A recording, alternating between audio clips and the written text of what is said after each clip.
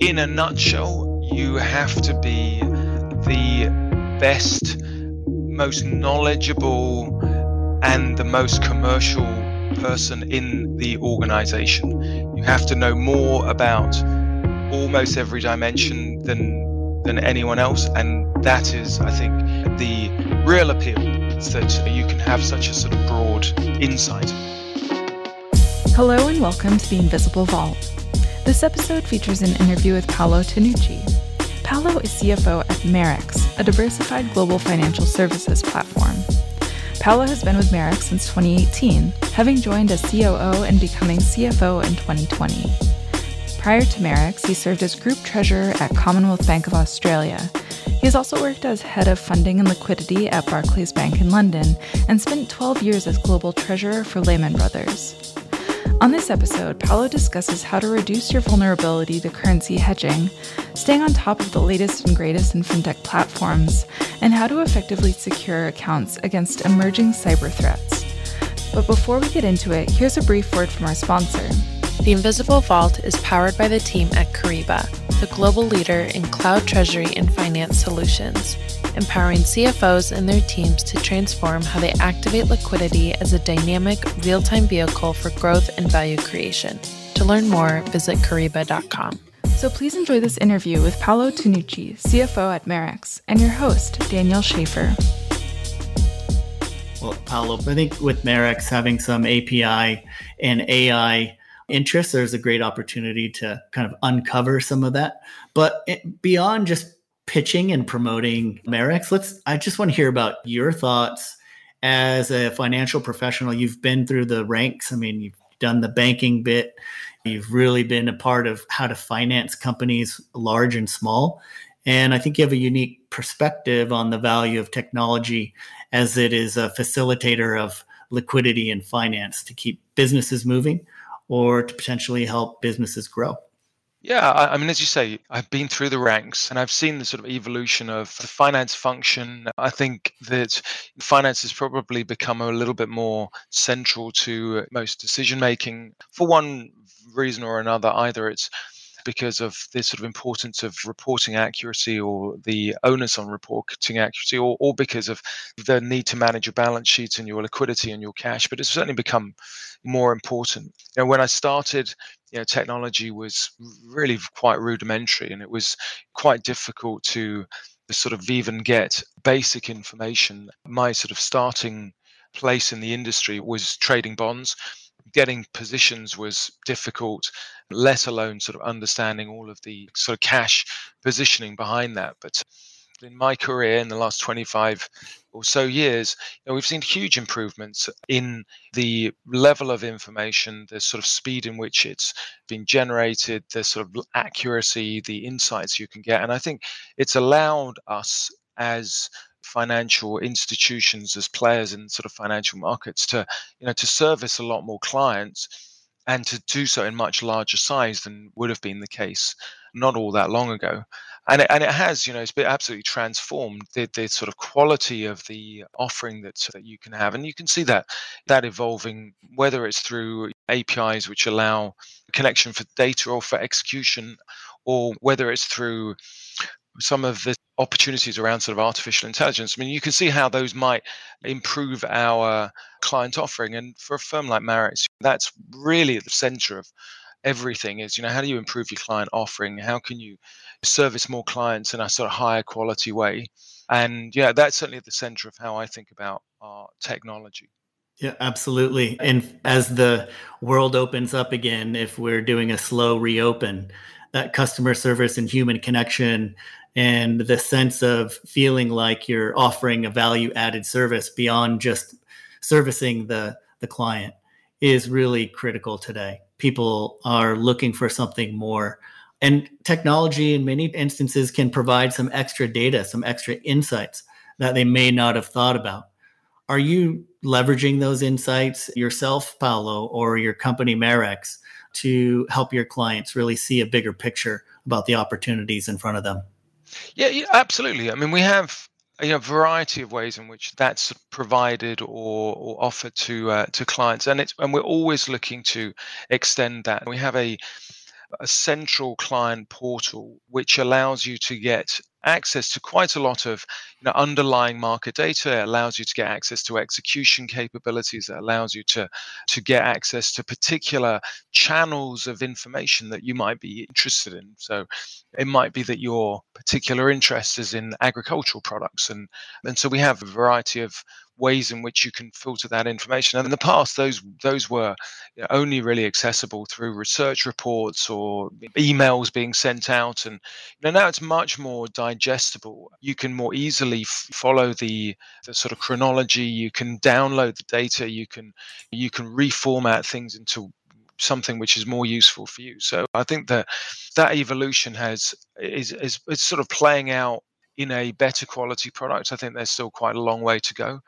I mean, Yeah. we're not unique in doing this. I think it's been sort of center of a lot of financial services improvements. The access to information, the access to execution, whether that's internet banking or mobile phone banking for sort of retail customers, whether it's sort of investment for your broker, or in our case, for the more sort of professional level transactor, the access to those capabilities is now much more centered around electronic offering.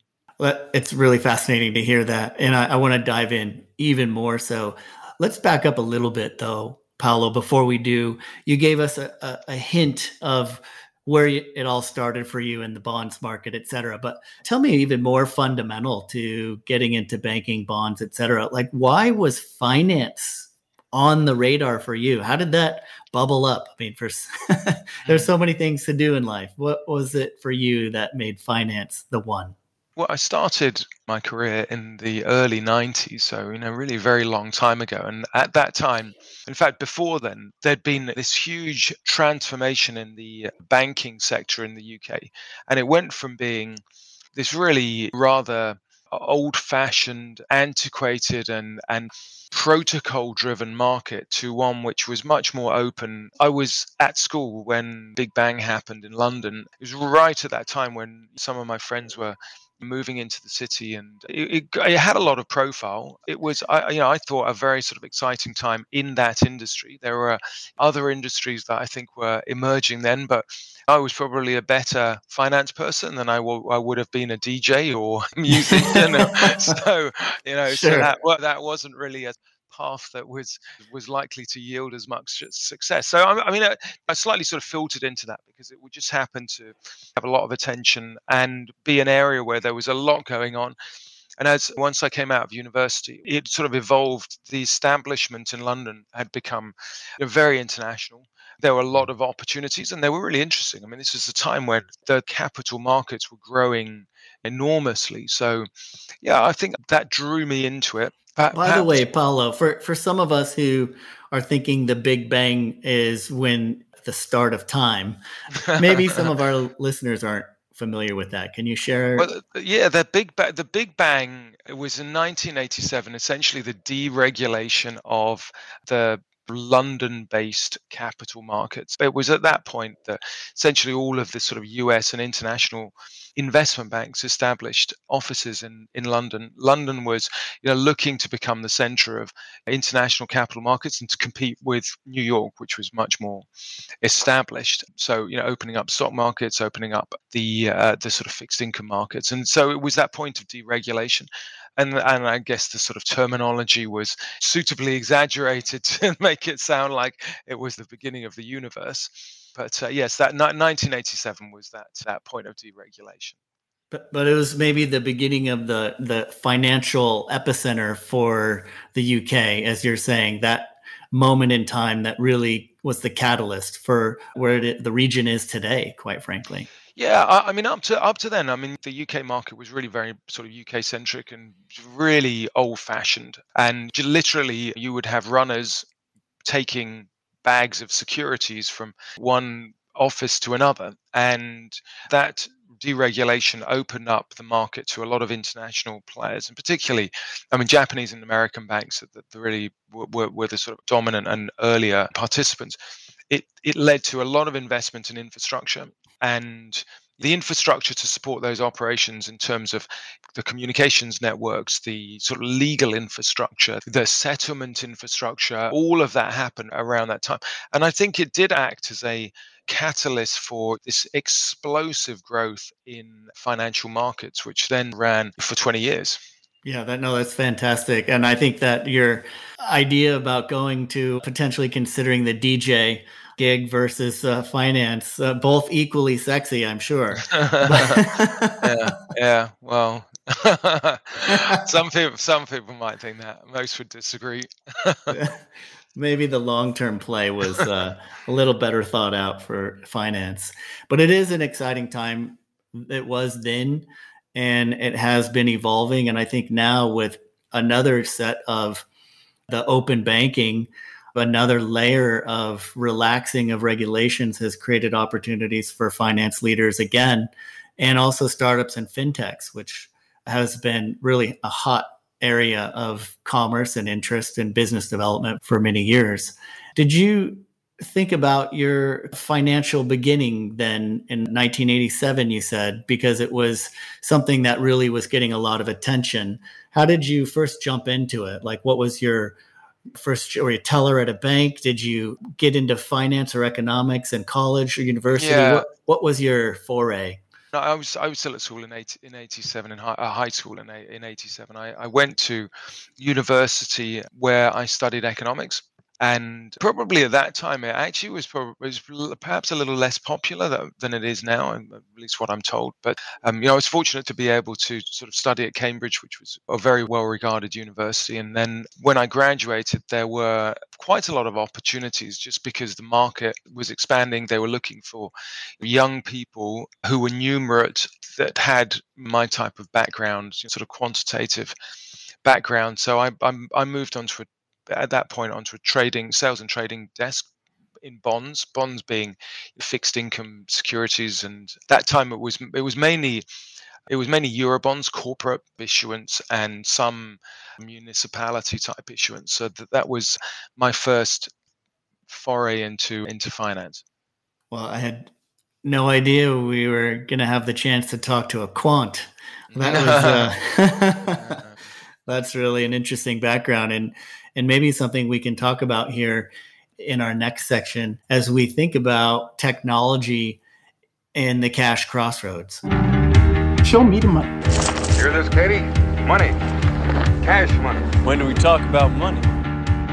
As you were saying, in an interesting way, that deregulation happened and people were no longer running packets of information down the street. There were opportunities for technology to come in. And certainly technology is now more advanced than it was then. But with the help of people who really understand the technical aspects of the math, of the regression analysis, technology became an aid. I'm just curious, as someone with your background in banking, Paolo, what is your vision for technology, and how have you seen it help yourself or others in the field?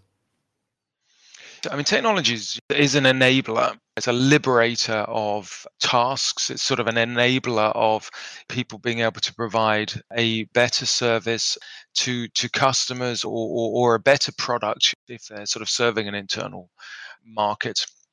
I mean, initially, my time, the sort of ability to process complicated and large amounts of data and value new instruments, that was enabling the growth in that market. You couldn't have had capital market instruments, whether those are securities or the derivatives around those, without the technology to be able to generate risk and pricing information. Well, now that's very sort of well established. Processing capabilities are multiples, millions of times greater than they were. You can now get really refined information. You can provide really very sophisticated offerings that wouldn't have been available before. It's allowed us to compress pricing. The market's been able to compress pricing and still have viable business models. But it's really about sort of enabling that evolution. And the way that I think about technology is to improve processes, improve client offerings, alleviate some of the bottlenecks, which might well be function of sort of manual tasks. And that is sort of also reflected in the client offering. So if we can take ourselves out of having to process on a direct basis the confirmations or the sort of communications because it's just done automatically, well, I think that's good for everyone. It's good for the clients, it's good for us. So, Paolo, you were talking about the technology being an enabler. There's two things that are very interesting here that I wanted to really unpack. And that is technology has done so much. And I think we take for granted the value that is generated as a result of the technology. One of the areas of value you said was the bottleneck.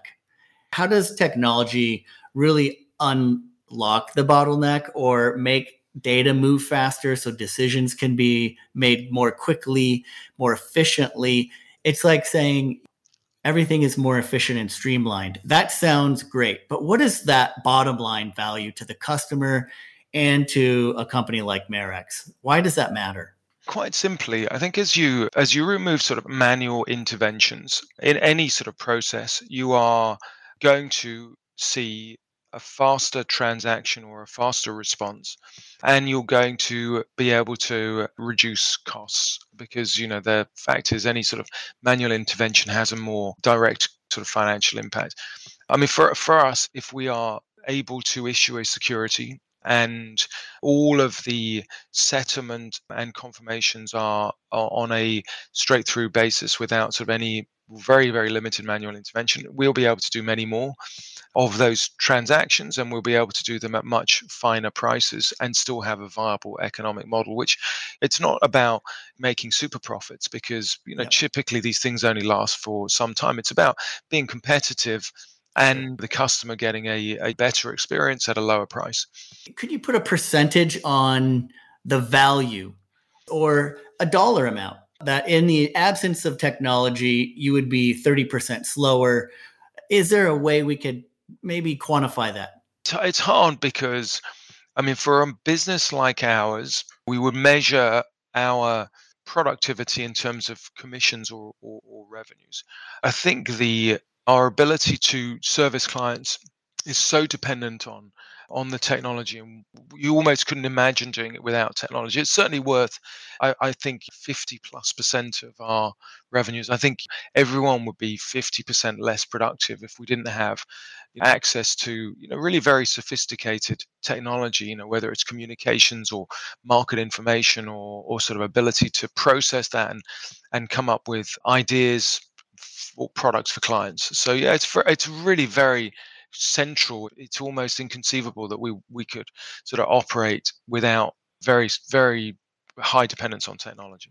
Yeah, absolutely. I mean, Crib is a financial technology solution provider. And so I swim and breathe and live that reality. But even in the simplest form, when your internet is down or your phone dies, you suddenly have that vulnerability. And I would imagine when you're in a fast-paced financial technology firm in a very global, fast-paced technology center like you are in London, it would just be crippling in the absence of having that technology. So I guess when you're looking at your team in order to really make things happen for your clients, how do you bring it to the table? Or is it just the expectation is there that technology will always be there to be that enabler? Or are you constantly looking to maybe innovate and push the envelope with your developers to make that technology better?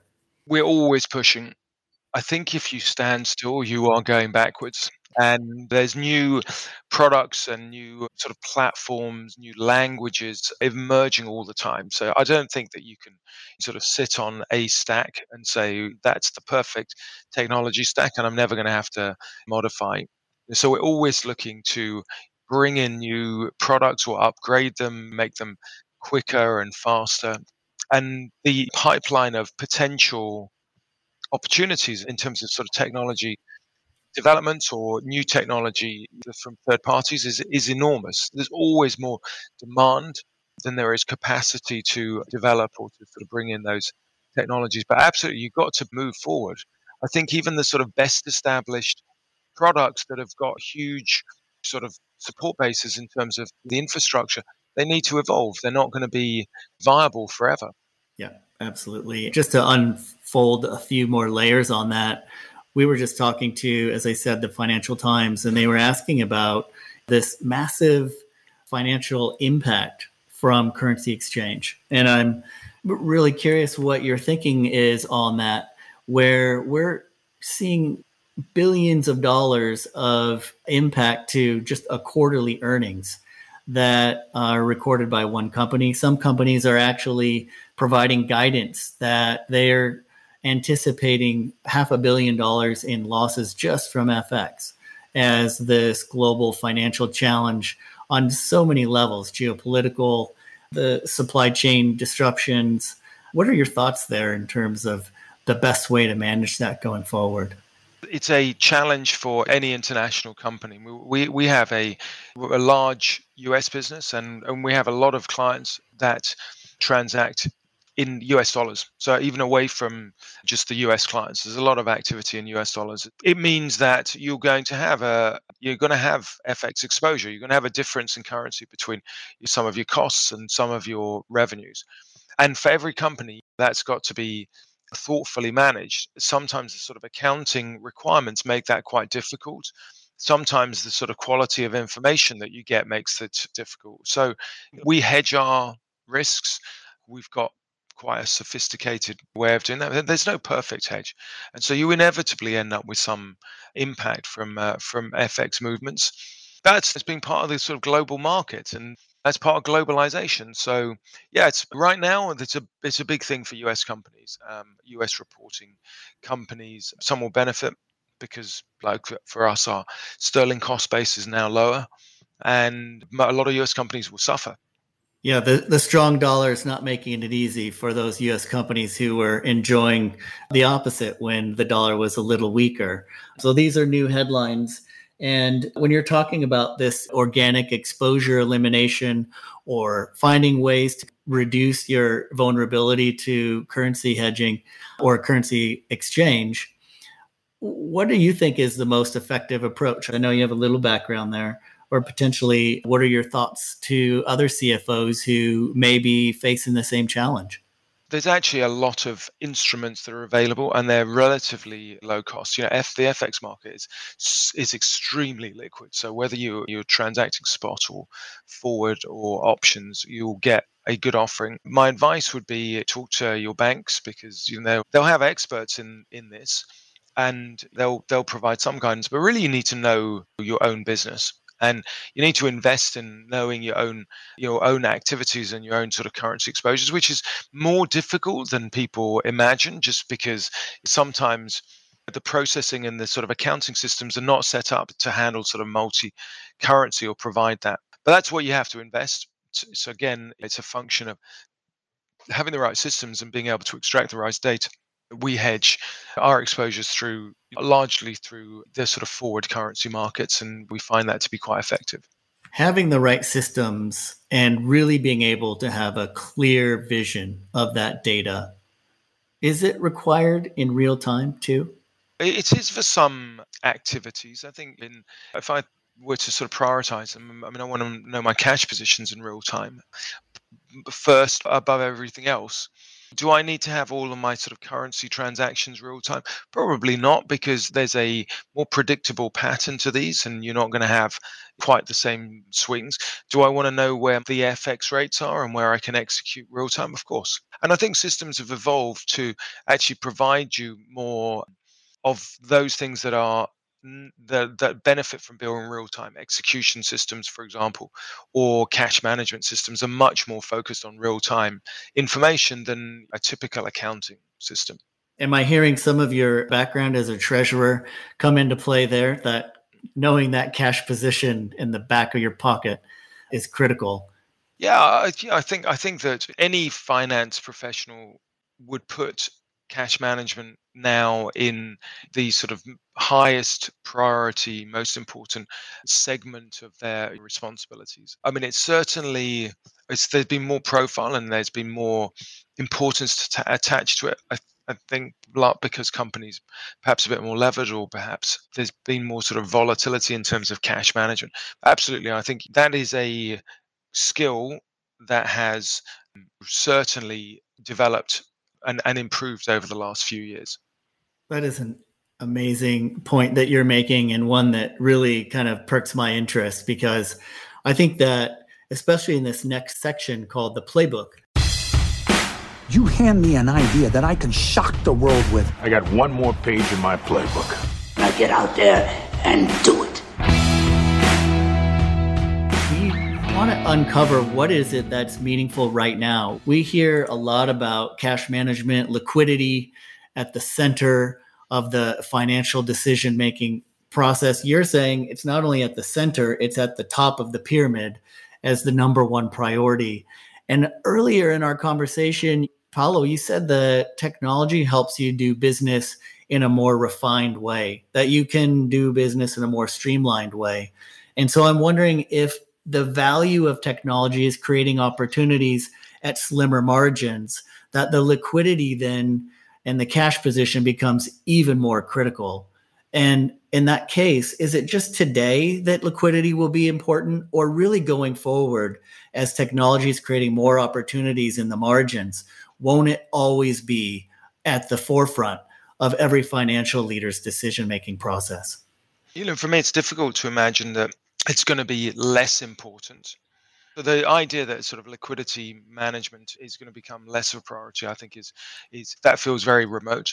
The sort of importance of sort of cash and liquidity management is perhaps as a function of the amount of sort of leverage that many companies have. Perhaps it's a function of the rate of change now that we're seeing in terms of the cost of debt. Perhaps it's a function of the differential in rates that you can get. But right now, I mean, for most corporates, for most large corporates, this is going to be as important to their profitability and to their viability as anything, if not the most important thing. But outside the basic business model being sort of viable, I think how you're able to run your balance sheet and the returns that you're able to get and the costs of financing are going to have a tremendous impact on your results. And then, as you say, there's also the other financial market type of impacts, such as FX. But interest rates have gone from, they were at 0% for a really very, very long time. I mean, give or take a relatively short period of 3 years ago when they sort of crept up, but they've been at 0% for most of the last 12 years, 13 years. And now we're seeing interest rates that might well normalize at 3-4%. The sort of differential that you get between different currencies, between different instruments, either as a borrower or a lender, are you going to be very important? So yes, you need that information in order to be able to manage that effectively, and it will have a very big impact on your business profitability because margins generally have become tighter. And as you say, the FX is one of those areas where there's more volatility these days around your cash position and understanding your cash position. Are other areas around the volume of payments that are being made and potentially the risk within that payment structure, like fraud, for example, is that a consideration for today's CFO? Sadly, it is. Yeah. I mean, I think the risks of some type of payment issue or the risks of some type of either sort of fraudulent or criminal engagement, it certainly exists. And we've seen plenty of examples of credible and sort of well-controlled organizations sort of suffering for that. So you do need to have an alertness to this, and you need to put in place all of the sort of necessary protections. And they won't be absolutely watertight, but you can make them close to watertight. But you've got to have considered what they are. I mean, we spend a lot of time on cybersecurity. We spend a lot of time on perimeter protection for our technology assets. We are very control orientated around our payments processes, as you need to be. 100%. There's a multi-level security approach in order to really be completely confident and have the ability to sleep at night. I would imagine you talk about perimeter security, and it's also that the large, at least reports that I've been reading as well, is that SEC or BEC, the phishing scams and the other types of sophisticated impersonation that is bringing up a lot of, especially with technology, potential challenges. I just saw the movie Maverick. I'm not sure if you're picking that up there, but the new Top Gun Tom Cruise movie. And there's been some facial simulation technology that's probably controversial at a level of even payment fraud.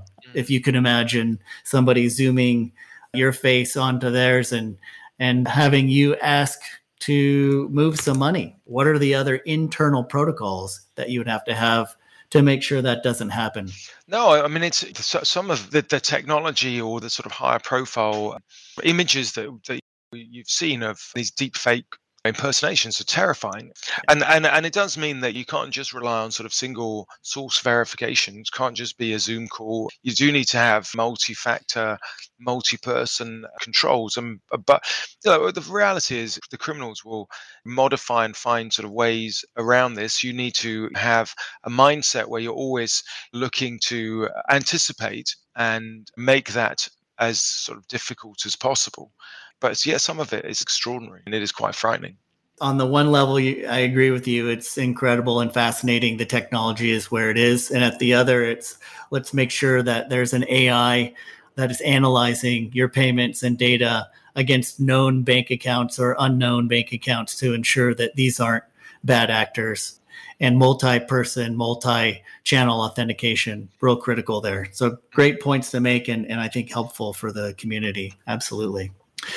So there's a lot of risks where you sit, Paolo. The CFO has many things to consider when it comes to ensuring that the company is able to evolve and grow in a predictable and reliable manner.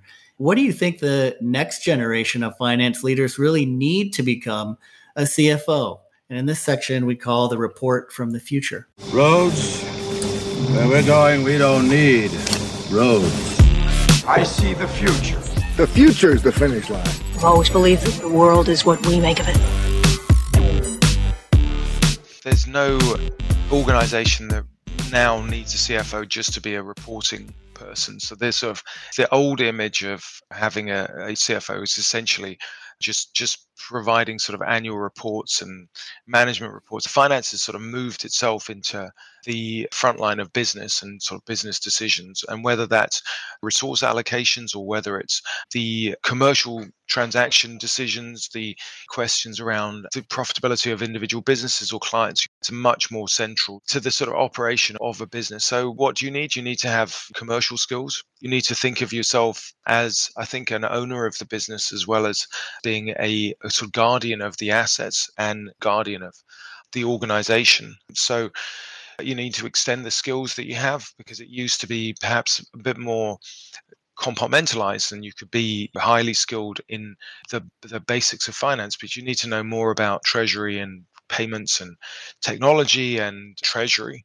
And you need to have control understanding, which perhaps that wasn't so important in the past, so that you're anticipating areas of risk. So it's a broad set of skills. I mean, for me, it's really sits at the center of the organization, the commercial organization. Great platform to influence the business. I mean, there's a very high number of CFOs that become the CEO for a good reason. I think within this sort of FTSE 100, it's somewhere in the 30 or 40% of CEOs have come from the finance world. So great platform to know the commercials, influence the commercials, and to become an effective commercial leader.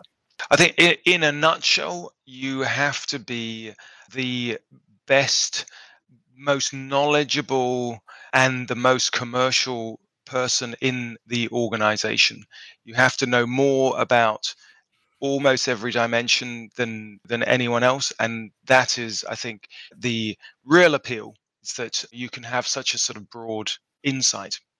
We've heard a lot of CFOs say that this is an incredibly competitive set. And as you are just sharing with me, it's thought to be the one that's ahead of everyone else in their own role in order to be the best business partner that you can be. And in other words, you're having a lot of empathy and insight at the same time to understand where they want to go as a person and where they should be taking their function to help grow the business. Is that an exciting part of the CFO role for you? Absolutely. I think the opportunity to help your partners, help your colleagues build successful businesses and drive certain outcomes. It's really exciting. And perhaps I'm sort of talking my own book, but I think that you have perhaps more influence in terms of the financial success than almost any other area. Now, I mean, that will vary by business, but certainly in my experience, you can have, enormous impact. Well, not only can you have great impact when you have strong relationships and you're in a competitive but supportive way to help improve all the business leaders in your organization, but as you were saying, Paulo, technology really does help. And as a CFO of the future, would you encourage other CFOs to think about the value of things like artificial intelligence? Are there other emerging technologies that you think are significant and will help financial leaders in the future? You absolutely have to know a good deal about technology, and whether it's the sort of broad categories of development like AI, or whether it's cloud computing, or whether it's a slightly more functional understanding. You absolutely have to know the technology, and you have to think about the way the technology supports your sort of process and your access to information. So anyone wanting to be a CFO must know about technology and must want to know about technology, because it's so fundamental. Well, we're moving in a faster pace and with much larger amounts of data. And as you said, in order to create an efficient business model, you need to have insights about that data. Let's just wrap up this podcast with a few quick hits. Hurry up, quick, quick, quick, quick, quick. And these are just answers that are off the cuff, don't need to be real in depth. But as you're saying, that kind of digital literacy that's required for the modern CFO or the future CFO, is it creating a specialization? Are CFOs becoming more specialized, or is there a more general expectation that the CFO knows a little bit about everything? I think you're actually becoming less specialized. So you're, less the sort of finance geek and much more the sort of all-round business interpreter. So yes, less specialized, but you have to obviously invest your own time. I think it probably puts quite a lot of demand on the individuals to invest time in understanding these sort of emerging technologies, or indeed the sort of available technologies. Yeah, and along with that, I mean, kind of the logic seems that there's a place where the CFO is going, and that is being really not a generalist like jack of all trades, master of none, but actually masterful in aligning all of the trades in a way that is productive with that core finance. Would you agree with that? Absolutely. It's, I think, probably a more demanding role than it has been in the past, because the breadth is greater and the need to be knowledgeable in a wider number of areas is greater. And perhaps that places sort of more pressure on the CFO than just being the finance guy. But that said, I mean, it makes it more interesting. It gives you more opportunity to sort of influence and to help shape things. And ultimately, as you say, it's about having enough information that you can make sure the alignment is appropriate. You're never going to be the most knowledgeable in any single area. So you just have to know enough that you can identify who the sort of key people are and what the right questions are to ask them. So it has, for me, it's become more challenging, but also very much more interesting space. Yeah, along with all of that, as companies grow, there's always going to be that need for having an understanding of your liquidity and cash position, because at the heart of any organization, you just can't grow if you don't have that. It seems to me that there could be a place where the CFO becomes, as you're saying, that master of the alignment and enabling the team and partners. But then potentially there's room for a chief liquidity officer. What do you think about that? Is there going to be a new specialization at the chief level that may be focused on liquidity? I think the sort of investment office always has an eye on liquidity. So I think somewhere between the sort of investment office, chief investment officer, and the treasurer, you will find that exists. I sort of feel like, depending on the organization, your treasurer is your chief liquidity officer. It may not be the title they have, but it is certainly the sort of centerpiece of what I think they do. It might be the title they deserve, though, right? It might be. Maybe that's right. I'm leading the witness. I know. I apologize. Well, listen, a couple quick questions. Do you think artificial intelligence will replace people? No. No. There's too much alignment. And why do you think that artificial intelligence is just going to be still an enabler regardless of the scenario? Because at least for the sort of foreseeable future, I think the sophistication of human thinking is going to be monumentally greater than AI. But I think there are very good applications where that won't be true. So medical science some of the sort of geospatial analysis, that absolutely won't be true. I think there's tremendous opportunities. We have a investment in an environmental program in Indonesia, mangrove swamp, a mangrove regeneration. You can't do that just with sort of human involvement. It has to be down to geospatial analysis using technology. So that there are applications where that will be applicable, but in a broad sense, and it's going to be difficult to see that sort of being very prevalent. Oh yeah, absolutely. A friend of ours, a friend of the podcast, is doing some work in Africa, and there's a lot of space to cover there. And so if you think about how disintermediated the financial environment is, technology is making a big splash. I don't think we had a chance to really dive into Marex. Why don't you give us what does Marex do? How is it serving the globe? Tell us a little bit about Marex. Marex is a financial services firm. Essentially, we provide a platform for clients to access markets and liquidity, and that varies from commodity players. For example, we have some very large agricultural players in the US that are clients of ours. They have needs to hedge their exposures, to hedge their production, in some cases to sort of help with the physical elements of their activity, and Marex can service that, as well as a much wider range of access to markets. So that's what we provide. We're wholesale, so you're probably not going to see us in the sort of retail space, but we think we're sort of carving a sort of important space in being a provider to a large number of professionals that need access to these markets. Well, when you think about, especially right now, being able to help a company that provides grain and supplies foods to the world, it has a quite a large role, as we're seeing difficulties in some areas, not only with some of the environmental impacts of the high heat temperatures, but also just the challenges in the Ukraine and Russia making supply chain transportation more difficult. Would you say Marex is helping companies just facilitate movement of product, or the funding of the services to enable the business to move?